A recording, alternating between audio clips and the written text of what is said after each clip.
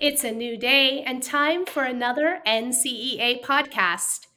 Federal benefits support instruction, professional development, program enhancements, and services that improve operational vitality, help sustain academic excellence, and promote growth of our schools.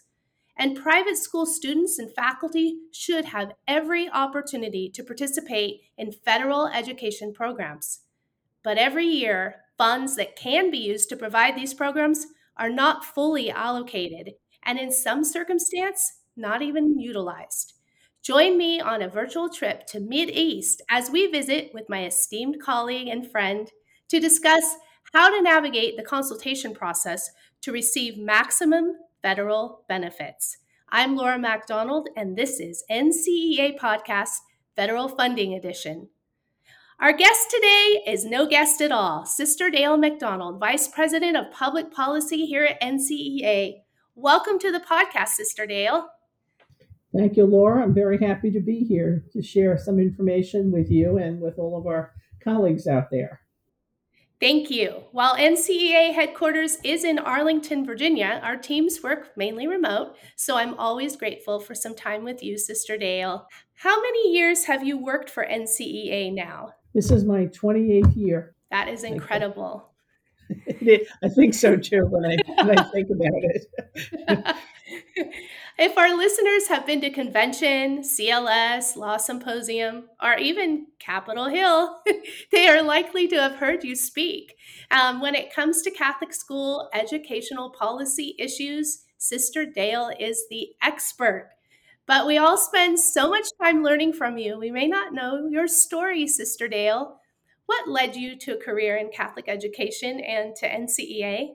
Well, I always loved school, both the social side and the learning side. And in high school, I had a history teacher who on occasion would invite a student to prepare a class lesson and to teach it.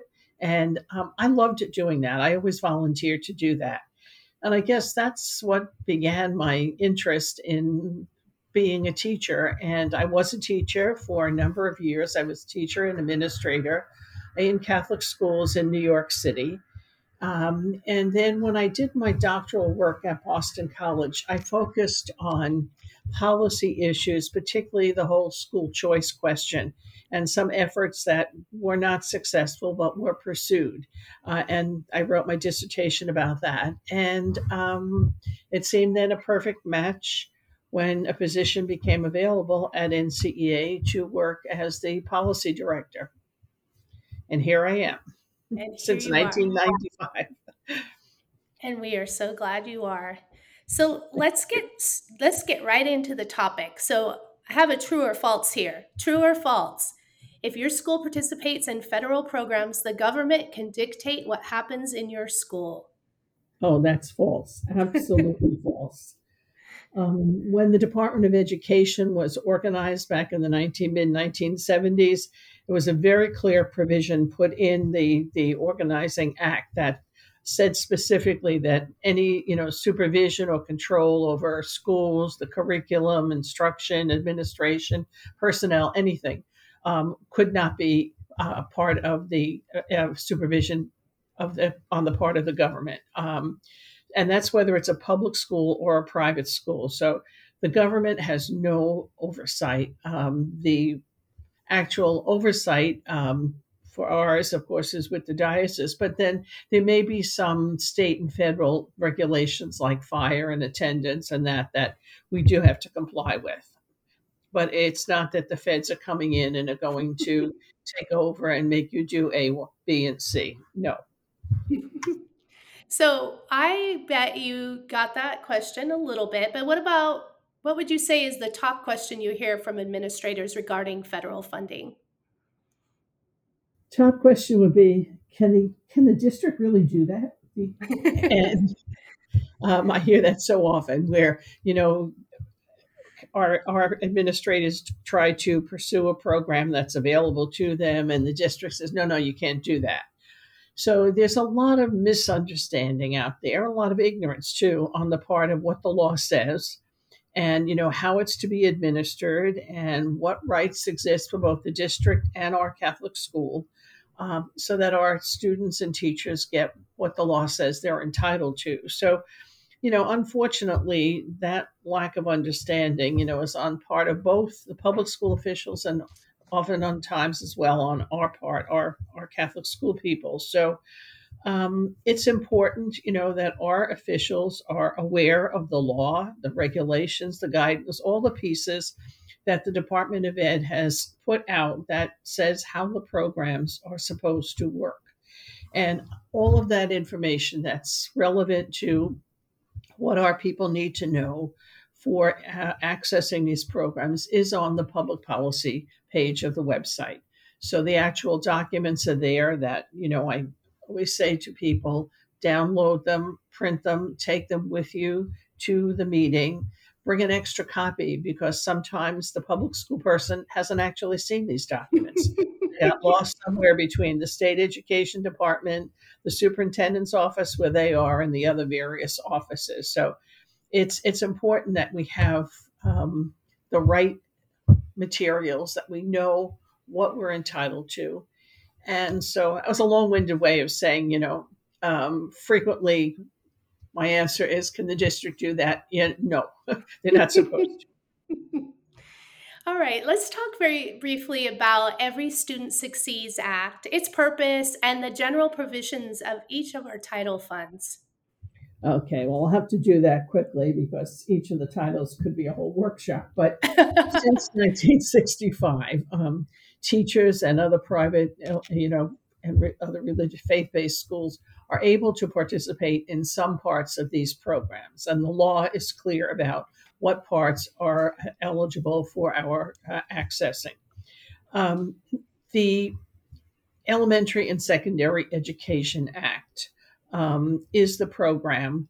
It gets amended every so often. And so right now we talk about the Elementary and Secondary Education Act, ESEA, as amended by the Every Student Succeeds Act. It's just technical, but frequently you'll hear people in the government refer to it as the ESEA, the Elementary and Secondary Education Act. So, what we need to know is that participation in these programs does not provide the school with any direct funding. The funds are distributed to the state from the federal government. Then it goes from the state to the LEA, the public school district. And for most of the programs, we deal with the district in which our school is located. Title I is different. You deal with the school where the child would have gone were he or she in a public school. So what the district provides is an allocation of funding set aside to serve private school children. And with that, they then provide goods and services to the private school. So no money changes hands, but we refer to this part of the program as the equitable services. The law says that equitable services should be delivered to private school students under certain conditions. So program that's probably most accessed to one of the programs is the Title I, improving the academic achievement of disadvantaged students. And that's basically providing supplemental educational services for eligible students to help them succeed academically. Frequently, efforts are put into reading and math, but other subjects, as well as guidance counseling, are available under that program. Then Title II, which is the preparing, training, and recruiting teachers and school leaders, that's basically the professional development program. And that's to improve the professional knowledge and expertise of the teachers to meet the needs of the students. All of these programs are based on what are your students' needs and what do the students need in terms of compensatory services to overcome them, what do teachers need in order to be able to help the students.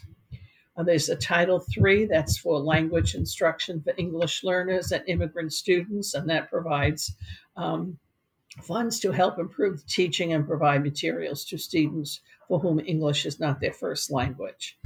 Then Title IV has a number of programs, but basically it's funded to provide students with a well rounded education, which is not just the basic reading, writing, and arithmetic, but arts and culture and a variety of other programs, as well as improving school conditions for health and safety, and then a whole component for technology. So students improve their academic achievement. I'm sorry, with digital literacy options. So that's a basic components of Title IV. Each one, has very specific directions and guidance, and um, all of that, requires a little more time than we have today. Absolutely. So let's discuss the consultation process. This is the process that is going to involve the school administrator. The process begins with an intent to participate. When should schools start looking for this invite? Right. It's important that people, frequently I find people go, "What's that? I never heard of that." Well, actually, there's no specific date in the law for when that should happen. But if the program for students is supposed to begin at the start of the school year, you want some time in the late spring to begin working with the district to look at what are the programs that we're going to use this year. The district is required by law to contact every private school in its boundaries and ask, do you want to participate in programs, and if so, which? So what I tell people is, that's the district responsibility, but don't wait around for them to get to contacting you. If you haven't heard from them by mid-May, contact the district and say, we want to participate, we want to begin consultation. Can we set up a calendar? My first year as principal, I never heard from my LEA. And I was brand new, and I knew my students were eligible for resources and services, but I had no idea where to begin. I made my appointment with the local district, with the person that I was told coordinated the funding. The person was new to their position. And when I arrived for our appointment, she wasn't even aware that she was in charge of title funding at all. She did not know it was in her purview. And they told me, sorry, I don't think private schools qualify. And so I really relate with your story. I didn't know the process.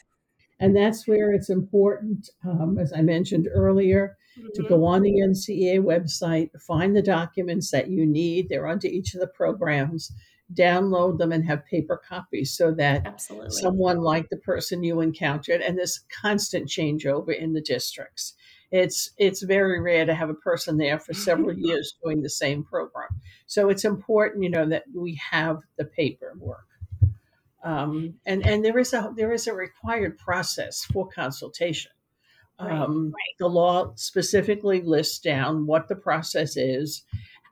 It's not a one-time meeting. It's a process to design the program, to start the development of the program, deliver services, assess the services, see what needs to be changed for the next go round, and so on. So um, we've had so much trouble over the years with the consultation process, so that in this last reauthorization of the ESEA, we were able to get particular safeguards put into the consultation process.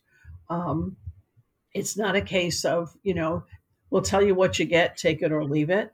Right. It says clearly in the law that the goal of consultation is to reach consensus, that the district and the private school personnel agree on what the program will look like, what its purposes will be. And they list very clearly all of the steps that you're supposed to follow in the whole funding, in the whole consultation process. So it's important, that you pay attention to what's outlined in the law and regulations, and that you work with the district through each of those particular points. Um, Absolutely. and one of the things that we clearly got into, in this last reauthorization was very specific directions about the calculation of funding. Mm-hmm. Um, so the district is required to tell you what the funding process is, how much money is available, how they calculated it, and what your share is. So that the process basically, or the allocation process, is you look at the number of students in the district, what percent are, and that's public and private, what percent are public, what percent are private. And that percentage determines the way the funding is allocated. So that if the private schools in the district combined are 3% of the population, then 3% of that funding is set aside for private school participation. The district then says, well, you've got $250,000 and there are, 425 kids in this district. And so the 25,000 divided by the 400 kids gives you the per pupil allotment. They call it the PPA. And that PPA should be the same for public school and private school. If you take the number, the percentage divided into the total allocation, and that number is supposed to tell you, and then you figure out how are you going to spend that money. And again, you get numbers for the whole district, but you'll find out that for your school and your like 140 kids that may be eligible, the PPA is $130, $240, $700. It depends on the Right. program. Are there other questions our administrators should ask when they go in for this consultation once the calculated allocation is decided? It's basically ask for a worksheet. You know, how much is entitled one? How much is entitled 2A? How much is entitled 3? How much is entitled 4? This part, this part, this part. What is the number? And in addition to finding out, what is the PPA this year, there are other two questions are there carryover funds from last year? Where, Yes. we were not given enough notice to spend X dollars last year. That's supposed to be added on top of the PPA we have now. That belongs to the private school money. And they calculate that as part of the PPA. Then you look at are you applying for any state grants? Are you applying for any competitive grants?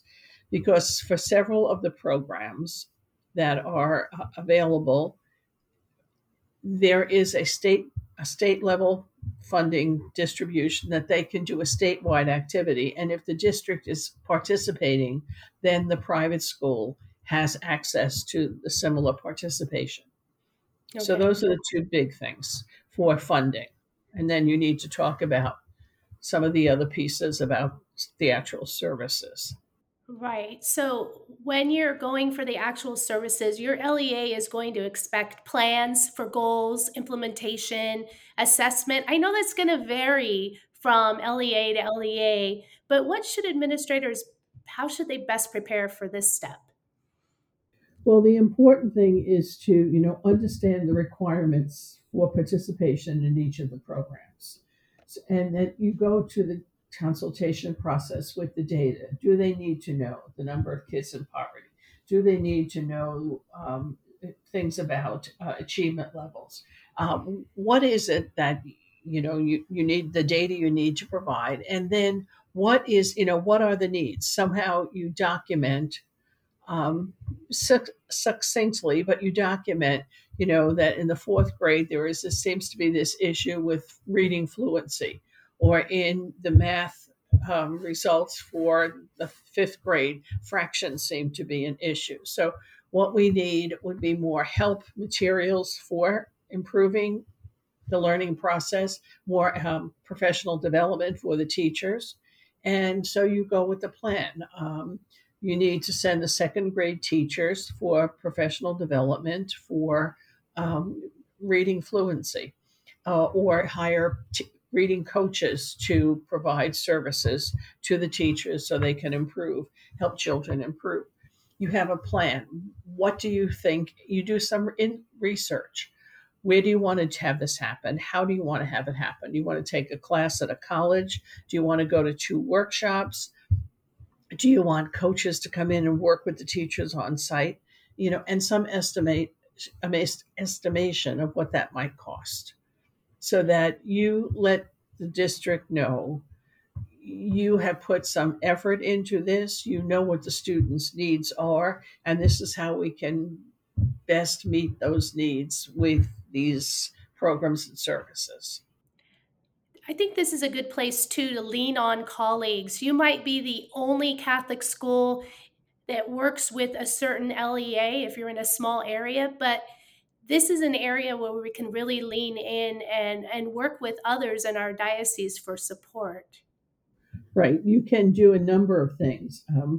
One of the things I suggest is that there are a lot of nuances to each of these programs. So if you are lucky to be in a school district that has 2 or 3 other Catholic schools or private schools, you can work with the Jewish day schools or the Lutherans, where you might say, well, I'll be the Title I person, you be the Title II person, you be the IDEA person, the special education person, and you can negotiate on behalf of all of us for the services to the students, so that one person becomes a kind of specialist and simply gets a proxy sign off from the other schools. I authorize so and so to negotiate the Title I services on our behalf, so that someone has a little more facility working with one program, fully understanding it. There are also ways, and this is very technical, but you can pool the money so that if a couple of you are in the same district, you may be able to put your money together and get some really success, a program of professional development that might be once a month for all of the schools, or something of that nature. Absolutely. And now let's pause for a brief moment for a word from our sponsor. And when we come back, we're going to hear a little bit about delivery of services. Today's podcast is made possible by our ambassador partner, Archangel Education and Technology. Archangel supports Catholic schools by not only putting technology in the hands of our students, but also by supporting leaders and teachers with outstanding professional development. In-person and virtual options are available. Thank you, Archangel Education and Technology. To learn more about how Archangel can support your school's technology or professional development needs, please contact 866 747 4486. Again, that number is 866 747 4486.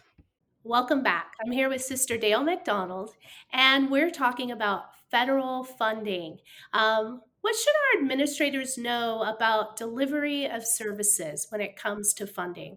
Well, delivery of services is a required topic of consultation. And the thing, that overarches everything, I mentioned at least once before, that the services that we're trying, good services, the programs we're trying to put in place must be designed to meet the needs of the students. It's student need, not district and private school administrators' convenience. I think that's a really important piece. Mm-hmm. Okay, so what you need to know is there are a variety of ways in which services can be delivered to the student.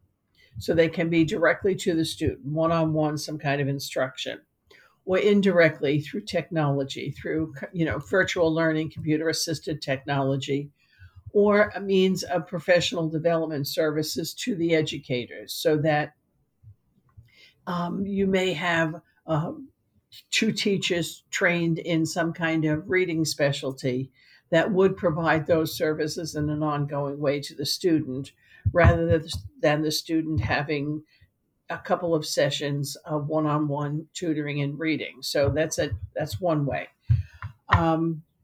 The services, may be delivered in the private school, and insist on it being delivered in the private school. That's clear as long as the students are pulled out of the classroom. Even if you have 100% of the kids, they can't all be. It can't be taught as if a professional uh, was being paid to teach in Okay. your school. These are compensatory services. Uh, so it's important to know that pedagogically it makes sense to have the children receive the services in the school rather than travel someplace else to get them. And then the services may be delivered, by employees of the public school district, which usually they are, or through a third party contractor. And that we got very clearly put into this last authorization of the bill, that a discussion of third party providers is a topic of conversation. So the LEA is required to listen to the private school request. And if it's not willing to grant it, it has to provide the private school officials the reasons why not in writing.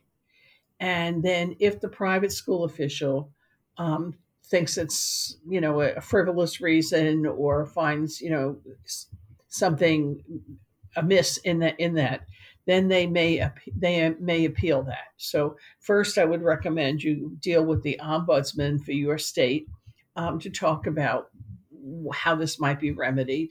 And if in the end, if they don't give you a reason, they don't put it in writing, um, or it's, we never did it, we don't want to start, it's not an acceptable reason. You could then apply to the state education appeal to the state education department for relief. So, the purpose of the program, I say again and again, is to give the best possible options for the student to succeed. And so it's important in discussing the delivery of services. And the other piece is the services can be provided before school and after school or during summer school. Um, Lots of schools will have a 2 or 3 week summer instructional program that is funded by and carried on by title programs and carried on by a third party provider.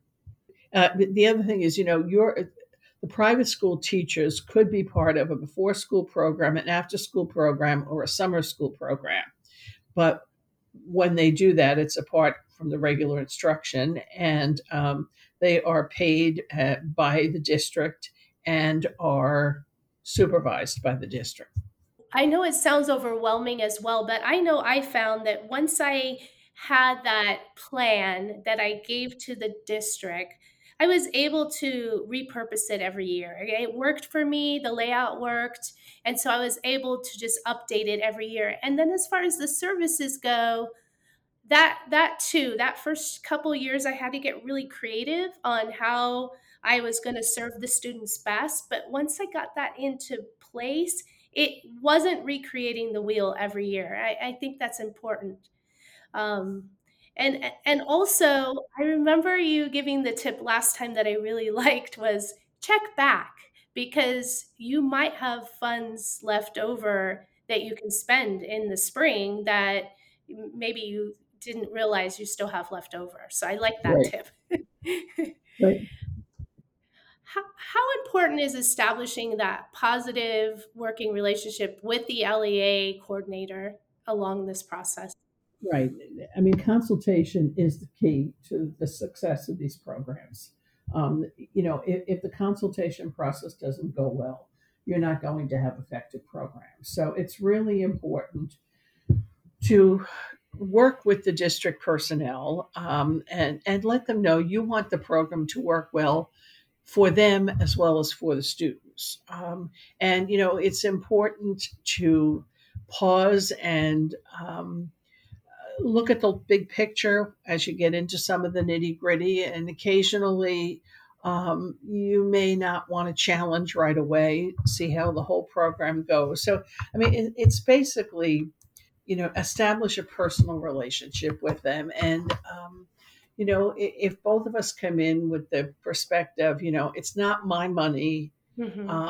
it's allocated for the benefit of the student. And it's important, and I think that's part of the working relationship. By going in with the documents in your hand, you let them know that nicely, but you let them know that you know what's supposed to happen, and that you feel responsible to have that happen for your students and teachers, and that you want to make this work.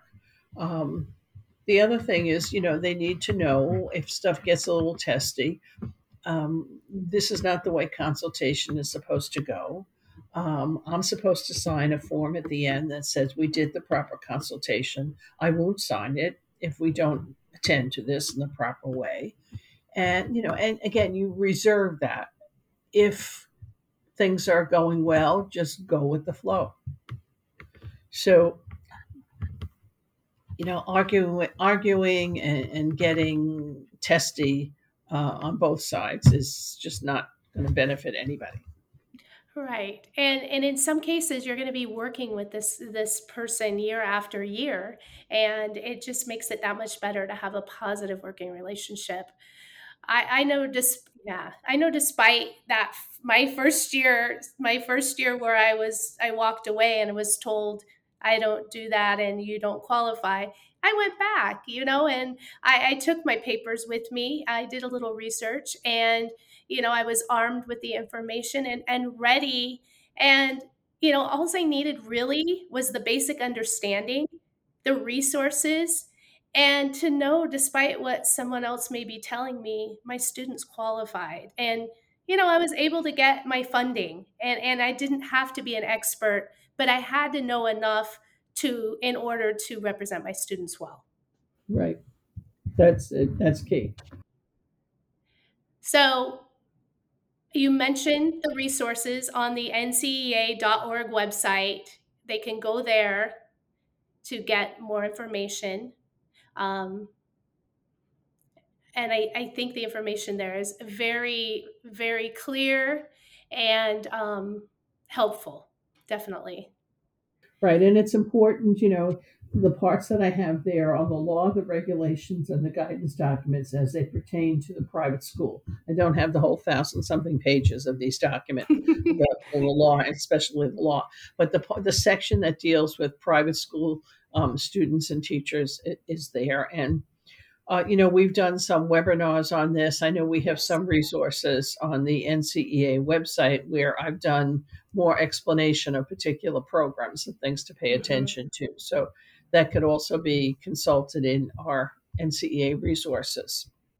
Those are some of our most popular webinars, Sister Dale, is your title funding webinars, very well attended. So you have had a long and very successful career in a Catholic education, as we said.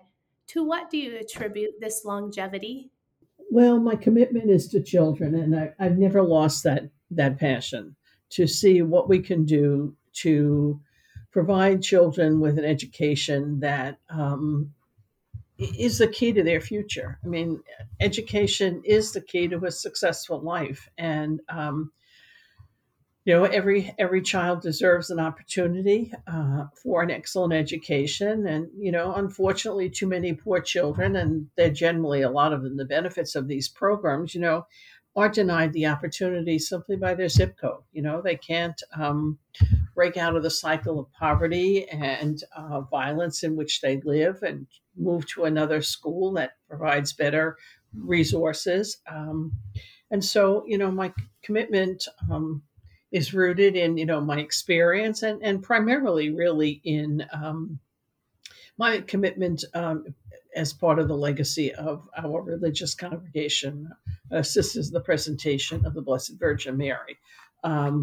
We were founded in the 1700s in Ireland in an era of the penal laws and the really suppression of education for Irish children. And our foundress set about providing education, which was illegal at the time, but done secretly.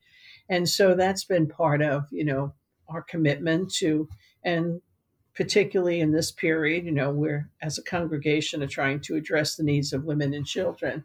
who are especially impacted by economic and environmental conditions and racial inequality, all of which, apply to what these title programs are trying to address. So while I'm not directly serving the poor, I think I'm trying to make things better through the work we do with all of my colleagues in providing a quality education for our students. And you really do make a difference for so many of us. Thank you. What what is your favorite scripture? I always love the passage from Luke about the encounter of Jesus with two on the way, the road to Emmaus. And I'm always happy that that's the reading, one of the readings at liturgies when we have the annual convention each year. Jesus teaching them simply by, who he was and revealing himself, in the breaking of the bread. So that's always a special place for me to go. Luke chapter 24. Thank you for sharing that. A favorite childhood teacher and why? You know, I'm not really sure of that. I went to public school for the first 9 years. I had great teachers and great experience. One of the teachers, I guess, that stands out for me was my sixth grade teacher, Miss Woolley.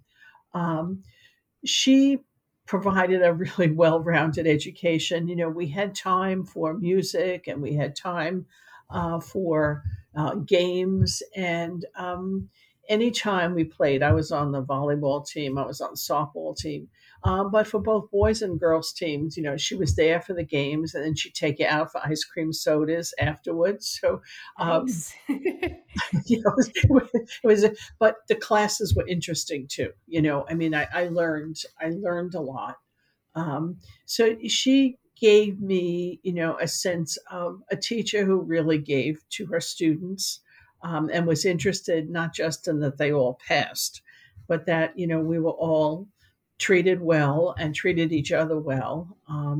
So I guess maybe, she's someone that I took a lot of lessons for, particularly, in the years that I was teaching grammar school. I taught mostly high school, but I had a couple of years in teaching seventh and eighth grade.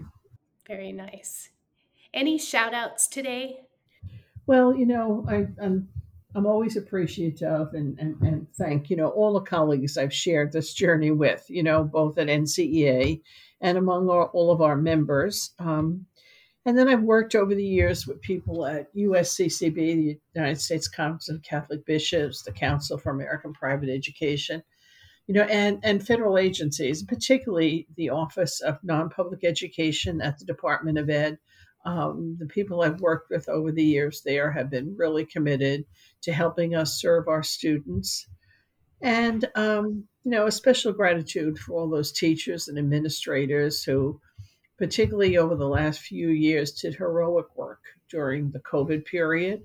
And I guess most especially, our parents who make great sacrifices to send their children to our schools. And as I say, make great sacrifices for that. So I applaud them and all their efforts and hope we can do more to help them. Yes, I do as well. Well, it's been a pleasure. Every time I hear you speak on federal funding, I learn something new. So thank you so much for sharing your busy time with us today, Sister Dale.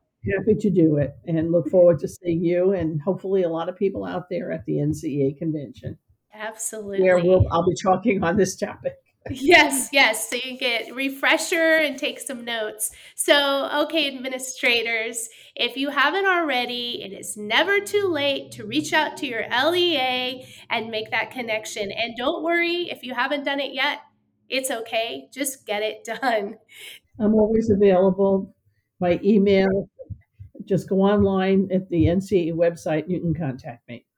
Thank you for that. That's special. Yes, ncea.org. You can look at our staff, find Sister Dale, and email our expert right there. And thank you to our NCEA podcast community. Don't forget, the most valuable resource we have is each other. Do you or someone you know have something worth sharing? Let's connect. we could be visiting your diocese and introducing you as our next podcast guest. Thank you.